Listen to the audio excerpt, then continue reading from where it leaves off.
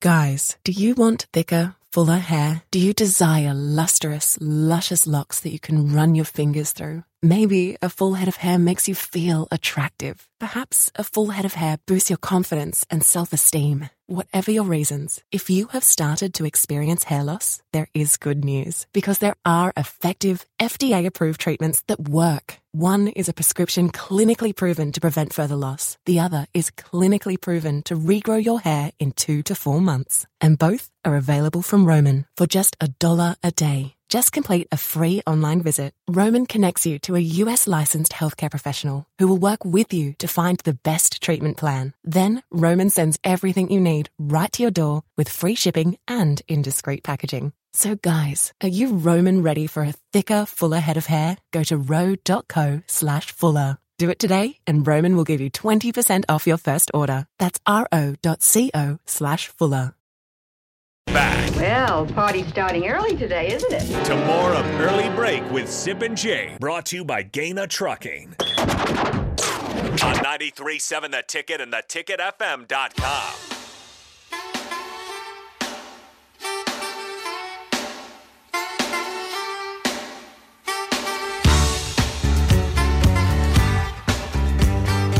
Well, last night was certainly interesting in the Scoop Wars on social media. Football Scoop saying one thing, Husker Online reporting another thing, and sounds like Husker Online was correct. We're joined now by Husker Online, Sean Callahan. Sean, good morning. The wars going on last night was one was saying John Garrison. You guys were saying Donovan Raiola is staying as Nebraska's offensive line coach. It appears that's the way they're going. What exactly was going on last night, and how confident are you that Raiola is going to be the guy for Nebraska's O-line coach, Sean? Yeah, I wouldn't exactly call it a war. I mean, Scott Russell, the owner of Football Scoop, called me immediately. He goes, "Hey, man, my guy messed up. We're taking that down right now." Okay.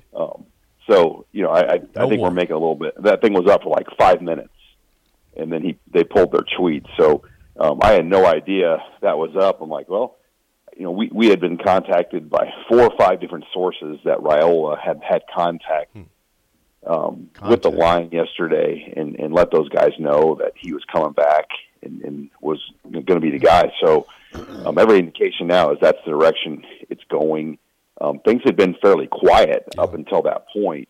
But with visitors coming in this weekend, recruiting visitors, you know, I think it is important that Rule has maybe more of a handle on kind of the direction of where some of these final hires are going, is there's going to be a lot of questions. I mean, one recruit I talked to this week, I mean, they didn't come, an in-state guy, they didn't come in on Sunday for that small gathering because they don't have a receivers coach yet. He's like, look, I don't want to come until I know who the receivers coach is. So I think it is important that you get a few of these things figured out, especially with the recruiting weekend. You know, if you've got a number of offensive linemen in this class and you're trying to get 1 or 2 more, you know, I think you've got to let some of these guys know the direction that's heading.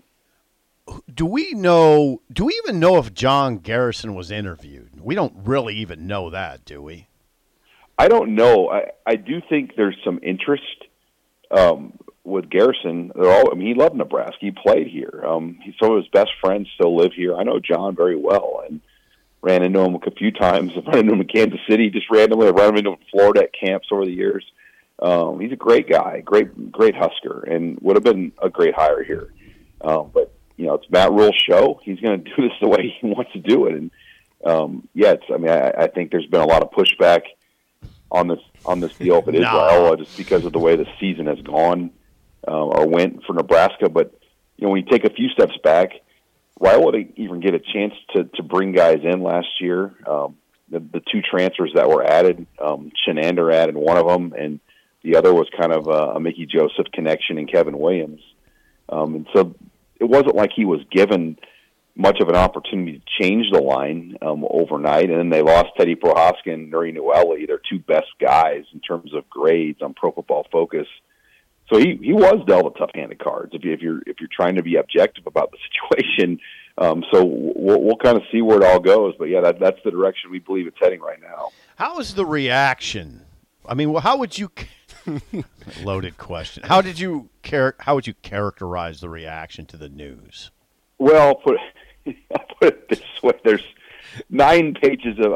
I made the post like at when did we talk last night? 9 o'clock. o'clock hour? 10 o'clock, yeah. 10 o'clock. Sure. I woke up, just got on right now. There's 9 pages of response. Commentary, and yes. the Husker Online moderators had a group email sent this morning concerned about just moderating that thread, because there is quite a bit of reaction within that thread itself. But I think the biggest critique is, look, $7 million to put together, a really, really big staff. And, Husker fans are smart people. And when you have that kind of money, I think they expect, or some expected, maybe like an outside hire, like a John Garrison, someone that put a guy in the Outland Trophy a year ago at North Carolina State, had a very good run there, because the amount of money they're getting to hire the staff. I mean, you can do a lot with it. And, right now, I mean, we don't know that coordinator hire on defense and a few other key hires, but, it doesn't look like a lot of these hires are going to be much more than 450, 500, or the staff average could be much higher than that when you break it down. Joined by Sean Callahan. Sean, regarding a spot we don't know yet, at what point do you believe we might have an idea of Nebraska's next defensive coordinator under Matt Rhule? Great question again, and once again, you go back to what these recruits tell you, because they actually get pretty good information, and a lot of people believe by this week's end we'll have a very good idea of where it's heading, especially with these recruits coming in the next 2 weekends. I mean, a lot of these guys, if they're holding their decision or whatnot, a lot of it is because they don't know the specific coaches. And offensive line is one of those positions where you want to know who that guy is. And I think defensive coordinators in the same boat, that you want to have a better idea who that defensive coordinator is going to be. Give me some names. 2, 3. I mean, the Carolina Panther Matt Rhule names that have been thrown out from the beginning are Mike Saravo, yes, and Phil Snow. Snow. Those would be kind of like his tree of Panther guys. Jeff Collins was another guy, the former Georgia Tech head coach, that was thrown out, but I don't know if anything's there at that point. I think Jim Leonard remains the wild card in all this, especially with last night's announcement. As far as where it's going, God said, your boy Petrikis, he's had some wrong reads on this Leonard situation. Yeah. I mean, I think a lot of people were surprised once again that the information kind of turned on Jim Leonard, where he's leaving Wisconsin now, when it was reported that he's probably staying. We know there's been discussions with Rhule and Leonard. I don't know how far they went. That would help matters. Well, Nebraska's got a lot of money, I think, right now. I mean, they're going to have some extra money if they're not careful. I mean, you look at the staff there. I mean, other than Satterfield's going to be over $1 million, right? Okay. A lot of the other guys are going to probably be in that 450, 500 range, which is well below the average of the pool. And the strength coach is included in that number, is my understanding from talking to Nebraska's media relations department and getting some confirmation on that. Yeah. So you could have quite a bit of money to make a run at a guy like Jim Leonard. The question is, what's Jim Leonard looking for? What's on the table for him? But I think the news last night tells you that he's got something, of note. And when that gets released or reported is the better question. Who's?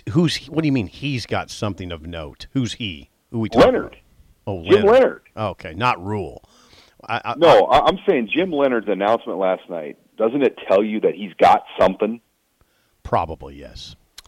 I hope Rhule has something, is what I'm saying there. But Sean. Jim Leonard has put himself, to me, in a position where he can be in that, I don't want to say $2 million coordinator club, but he could be close to the $2 million coordinator club.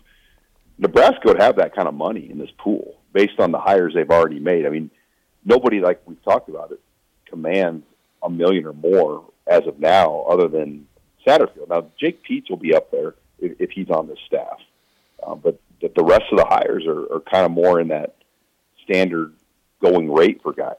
I got a question. I'm just going to go ahead and do this. I'm being extremely obnoxious today, Sean.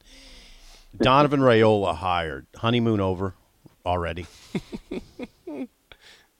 I mean, I think, it will be interesting to know why, like what the reasoning, why the decision was. And I've tried to be. I was objective. I told you my thoughts. That look, did he get much of an opportunity to even recruit and build things the way he wanted on that line a year ago? And what was Rhule's decision? Why was he the best guy for this job for Nebraska football? I mean, I think that's the question. Like you can go a lot of ways with this hire on a very important position group. Why is this the best hire for Nebraska? And I think that's the question a Nebraska fan deserves to know the answer to. Yeah. Sean, I think people right now in the state have a little bit of a comparison problem. They look at to the west, Colorado with Deion Sanders, the staff he might be assembling. You're hearing names out there like Tim Brewster, Willie Taggart. They got Sean Lewis from Kent State, the head coach there to be the OC. I mean, is that part of the problem? Is it the names you're hearing there comparing to what you're hearing at Nebraska as far as why there might be some trepidation right now? Well, and Rhule kind of prepared us for this. Go back to his opening comments when he said, I want young, hungry assistants that want to go into 10 high schools a day when they recruit and grind, not big-name people, a la like a Tim Brewster, that might just go into one or two schools and do their thing and call it a day. Like, he kind of hinted at this already, that his approach was going to be building kind of younger guys that are going to fit what he wants to build this program with.